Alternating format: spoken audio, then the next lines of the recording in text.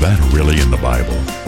You live in a world where everyone has an opinion about the Bible. Of what values are your beliefs if they are not clearly found in the pages of your Bible?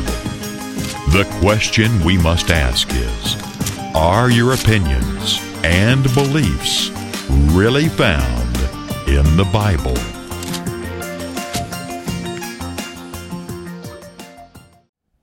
Well, hello, I'm David Freeman with Is That Really in the Bible? I want to talk about the subject, probably the most misunderstood subject in the Bible, and that is the subject of hell.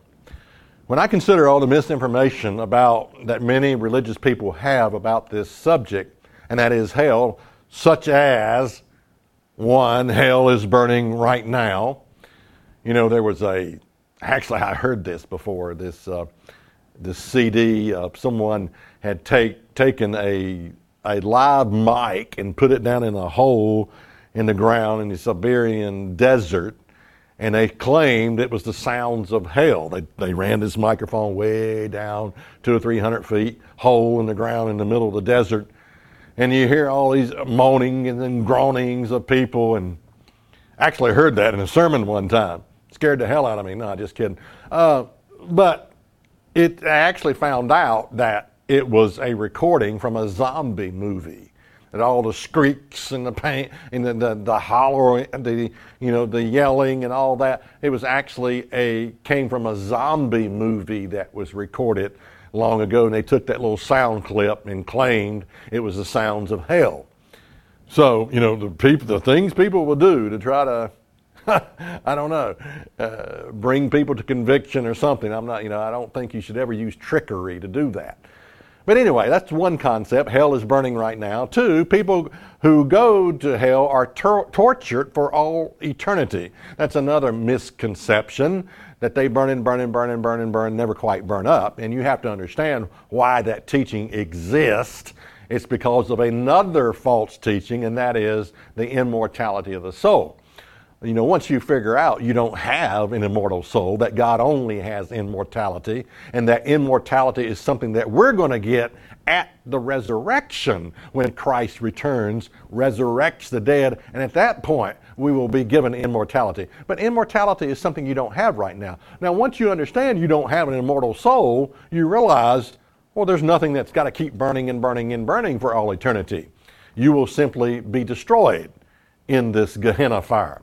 The third false misconception is in heaven, there's a place called hell. And that in heaven, everybody's in heaven, and you can walk over there and see, oh, yeah, there's Billy Bob, Uncle Joe. Yeah, I reckon that. Oh, who's that guy jumping up and down? Oh, that's Sister Sue. Yeah, she didn't make it. That's another misconception. And in heaven, there's a place called hell you can go over and look at any given moment. That's not much of a heaven, is it? And a fourth thing is that people who never had a chance for salvation, God's going to burn them up also. The missionary that had a flat tire, he doesn't get to the little village soon enough, and the little African girl dies of AIDS, or hey, forget about a girl, the African woman. She dies of AIDS before the missionary gets there to save her soul. And so she's in hell burning for all eternity. The fourth misconception is that people who never had a chance they're going to burn in hell for all eternity. Never had a chance for salvation, I should say. So there's a lot of misconceptions, and these misconceptions about hell doesn't fit the nature of God. Doesn't fit the nature of God at all. Because if you think about it, your worst enemy, you wouldn't torture him for all eternity, would you? No, you'd want to put him out of his misery, but you wouldn't want to torture people for all of eternity. So a lot of these concepts about hell does not fit the nature of God. And after all, only 33% of the world's population even remotely claim to be Christian. Only 33%. So that would mean 66% of the earth's population are going to go to hell, because according to the mainstream Christian concept, because they're lost. They don't even claim to be Christian. 66% of the earth's population right now. Okay, Now, the verse I want to look at today, the verse that people use to build this false concept about hell, the verse that preachers will use over and over again, they take a parable to explain this ever-burning torment of being tortured for all eternity in a place called hell.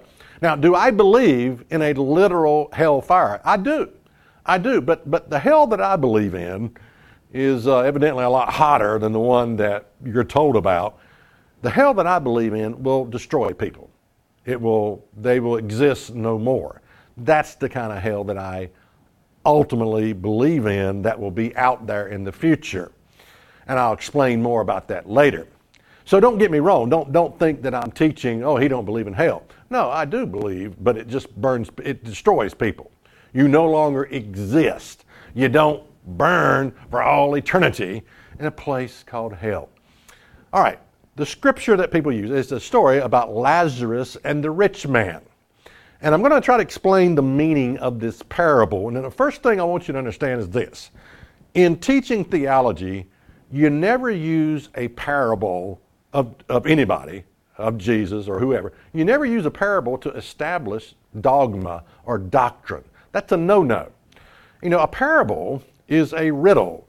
It is an allegory. It is something that Jesus used to explain another thing, but you don't take parables and use them to establish doctrine. You never, ever, ever do that. And I think you'll understand why as I begin to explain it. In Matthew 13 and verse 24, another parable, so that tells you what it is, put he forth unto them, saying, the kingdom of heaven is likened unto a man which sowed good seed in his field. Now, this is not the parable of Lazarus and the rich man. I'm going to use this to explain why you never use a parable to establish doctrine. Okay, now here's the parable of the sower. And Jesus tells us another parable he put forth unto them, saying, the kingdom of heaven is like unto a man which sowed good seed in his field. But while men slept, his enemy came and sowed tares among the wheat and went his way. And when the blade was sprung up and brought forth fruit, then appeared the tares. Now, here's a parable that Jesus puts forth.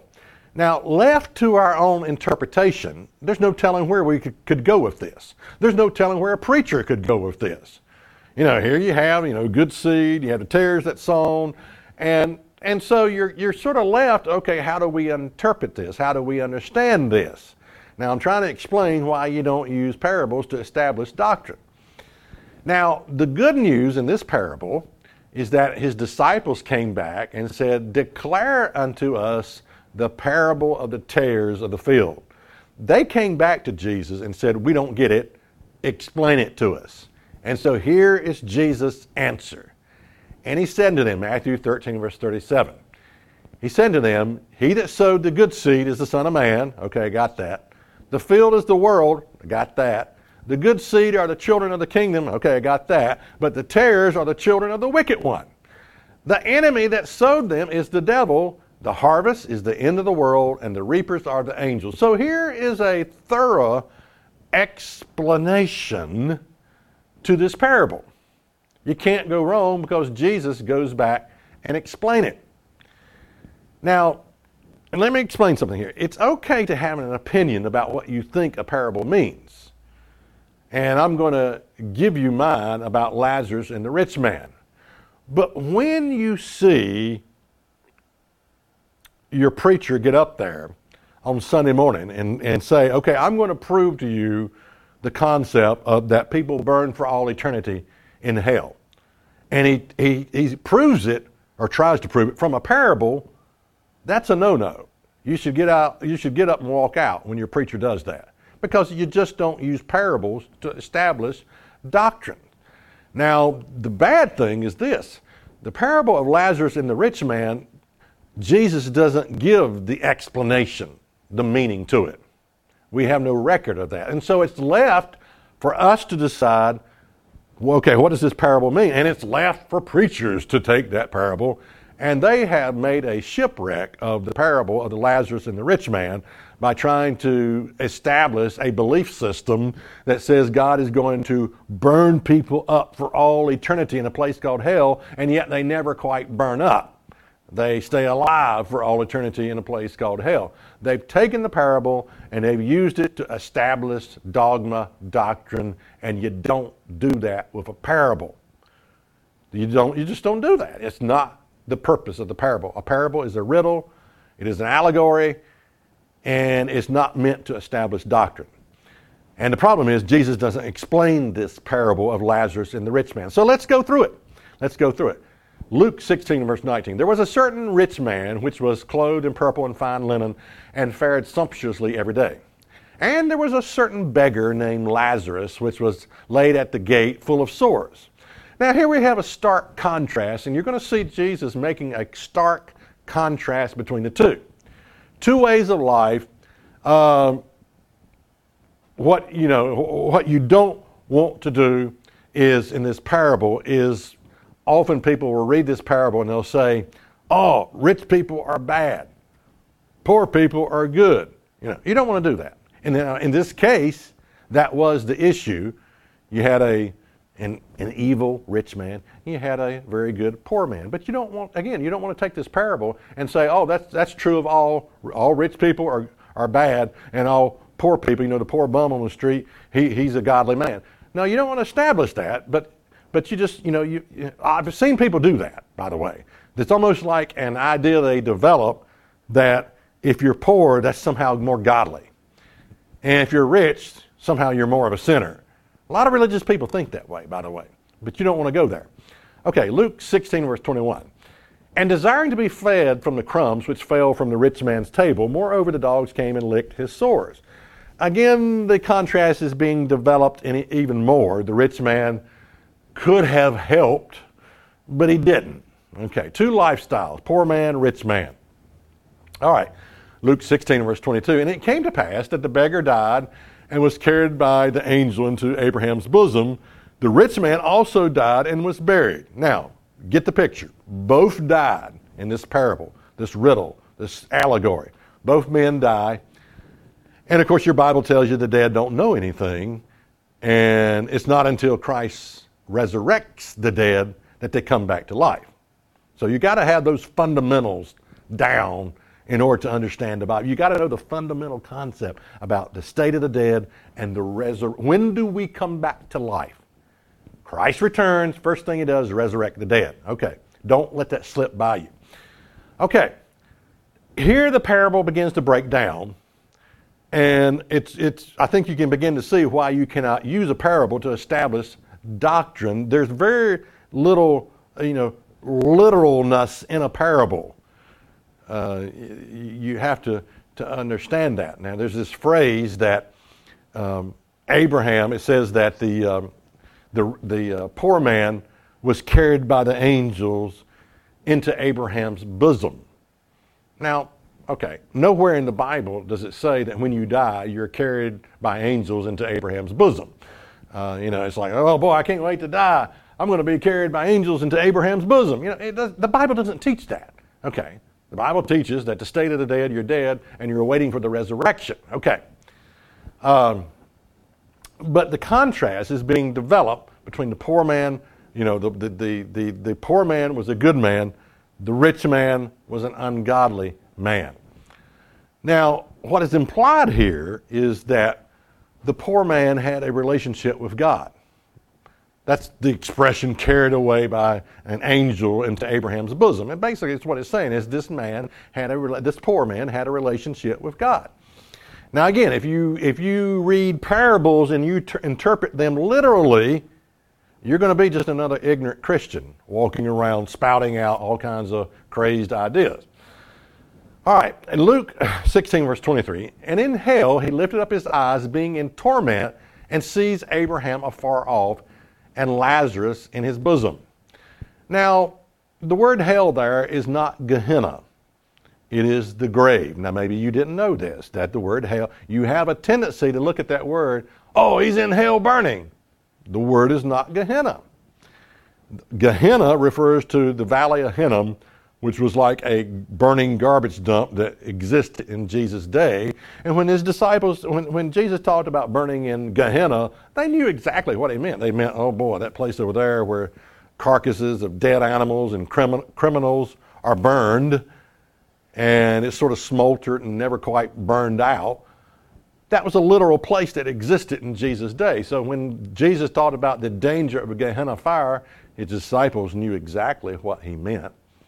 When Jesus talked about Gehenna fire, his disciples did not think about burning for all eternity. No, that thought never crossed their mind. I can guarantee you that. But the word hell here, and in hell he lifted up his eyes, the word is just grave. You see, you thought it meant Gehenna, didn't you? No, the word is just grave. In other words, we could read it like this. And in the grave, Hades, he lifted up his eyes being in torment, and he sees Abraham afar off and Lazarus in his bosom. Now, what is it when dead people open their eyes in the grave? Well, it is a resurrection. Again, in the grave, Hades, he lifted up his eyes, being in torment, and sees Abraham afar off and Lazarus in his bosom. Why is he in torment? Because he's on fire, right? No, that's not, no. He's not on fire, okay. I think he's in torment because he realizes that he had rejected his chance for salvation, and there was no way to make that right. And there's a certain amount of fear that if we try to interpret this, there's a certain amount of fear that would come over you because you would be in torment if you realize you blew your chance for salvation. And he cried and said, Father Abraham, have mercy on me and send Lazarus that he may dip the tip of his finger in water and cool my tongue, for I am in anguish in this flame. Now, and I know what you're thinking. You're thinking, aha, he's in flame. He's in hell. He's burning. Now, let's carry this concept to its absurdity. All right. Let's say you're a firefighter, and there's a backdraft there's a word for it. I can't think of what it's called, but it's when a vacuum and the heat is intense. But you're a firefighter and you're in there, and the roof starts to collapse. You've got your equipment on, your fireproof suit on, and the building is burning down all around your head, and it's getting hot. And you take your walkie-talkie and you key your walkie-talkie and you say, hey, send one more firefighter in here with a cup of water to dip his finger in and cool my tongue. Does that make any sense?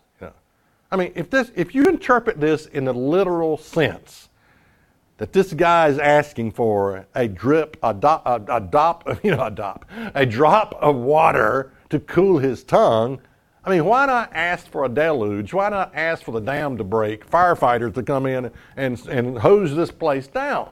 If you carry this to the absurdity that people explain this verse, that he's in hell burning and he asks for a drop of water on his tongue, it doesn't make any sense. It doesn't make any sense. And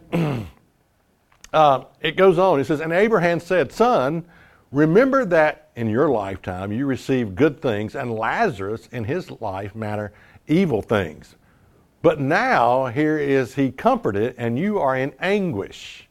Again, the contrast between the two types of lifestyle. We have a stingy rich man who thought he was entitled to everything, and he could have made a difference in this poor man's life, but he didn't. He didn't. It continues on. And besides all this, between us and you, there is a great gulf fixed, that they that would pass from hence to you may not be able, and that none may cross over from thence to us. In other words, once you have lived your whole life for yourself, knowing God wanted you to change your ways, knowing that God wanted you to do better, knowing that God wanted you to surrender your will to His, if you reject God's calling and invitation to change your life and you die, there is a great gulf. You cannot go back and do things over again. It's sort of like the Tanya Tucker song, it's a little too late to do the right thing now. I think the anguish this person is feeling at this point is the mental anguish. Have you ever been so fearful of something that your tongue cleaves to the roof of your mouth? I mean, you can't even hardly speak because something scared you so much. I think that's the mental anguish this person is experiencing. It's not that he's burning in a place called hell. That's not the point. And he said, continuing on, I pray therefore, Father, that you would send him to my father's house. For I have 5 brothers, that he may testify unto them, lest they also come unto this place of torment. Now the torment is coming to a place where you realize it's a little too late to do the right thing now. It's a little too late to turn back now. That's the torment that we're really talking about. But Abraham said, they have Moses and the prophets, let them hear them. And he said, nay, Father Abraham, but if one would go to them from the dead, they will repent. Now here again we learn that this is just a parable, a riddle, an allegory. Dead people are not going to come back to life and warn anyone, okay? That's just a reality. You're not going to, some dead relative is not going to come to you and say, hey, give your heart to the Lord. It's just not going to happen. So we're learning here, this is a parable. This is an allegory. Because in reality, these things are not occurring. All right. And he said to him, if they will hear not Moses and the prophet, neither will they be persuaded if one rose from the dead.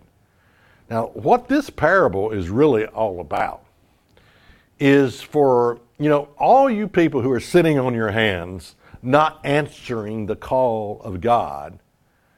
What this parable is saying is, look, they have, in this story, he says, look, they have Moses and the prophets. They're not going to hear, though one comes back alive from the dead. If they won't hear Moses and the prophet, if they won't believe their Bible, then nothing else will work. In other words, you have everything you need. You have Moses and the prophet. You have your Bible in your hands. God's not going to resurrect dead relatives to warn you to turn from your wicked way. He's not going to send you a miracle. You have everything you need, and that is your Bible. You have no excuse. You have no excuse. Now, I want to talk about what I call the real hellfire. 2 Peter 3 and verse 10 it says, but the day of the Lord will come as a thief in the night, which the heavens shall pass away with a great noise, and the elements shall be dissolved with fervent heat, and the earth and the works therein shall be burned up. Okay, this is what I call your real hellfire. When the earth, everything on the earth that has chosen to live without a relationship with God, one day out in the future is going to be burned up. And there's going to be a new heaven and a new earth created. But in other words, God is going to recycle the whole earth. God's into recycling. I'm sure some of you would like that, to know that. Now, this hell does not exist yet. How do we know that? Well, because the earth is not burning up right now. Okay. All right, so this hell does not exist yet. This hell will totally destroy. The wages of sin is death. Okay. So we're getting some clarification here about the real subject of hell. Number one, the earth is not melting with fervent heat as of yet, so this hell does not exist yet. Okay. This hell will totally destroy the sinner. The wages of sin is death. This hell will not last forever. Once it burns up, it will be over with. Okay. This hell will not exist. Also, another good point, this hell will not exist until everyone has had their chance for salvation. Now, that's another subject, by the way. But anyway, Revelation 21 and verse 1 says, and I saw a new heaven and a new earth, for the first heaven and the first earth were passed away, and there was no more sea. So God's going to recycle the earth. You just ball it up and you like recycling plastic. You ball it up, you just burn it up, whatever, and you turn it back into something else.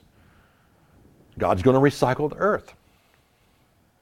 Now, I think an important point to realize here is don't put off God. Don't put off God until, because sometimes that's how people interpret, they blow their chance. God is trying to work with people. He's convicting them, and he may be convicting you, but don't put off God. There is such a thing as coming to a point to where you realize you've blown your chance. And when this time comes, it will be too late to make any change in your life.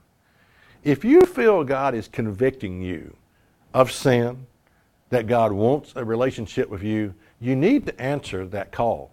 You need to answer the calling.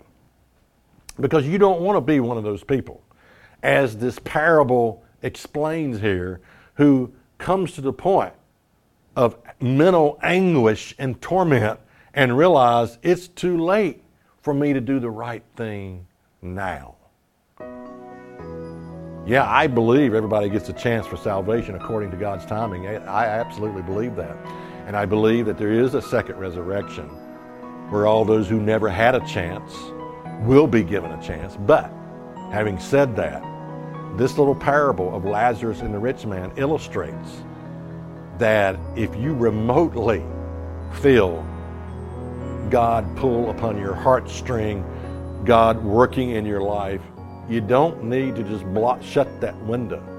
You need to open that window and let God in, and let God work with you, and let God change you, and to answer the calling of God. God is calling a first fruit right now.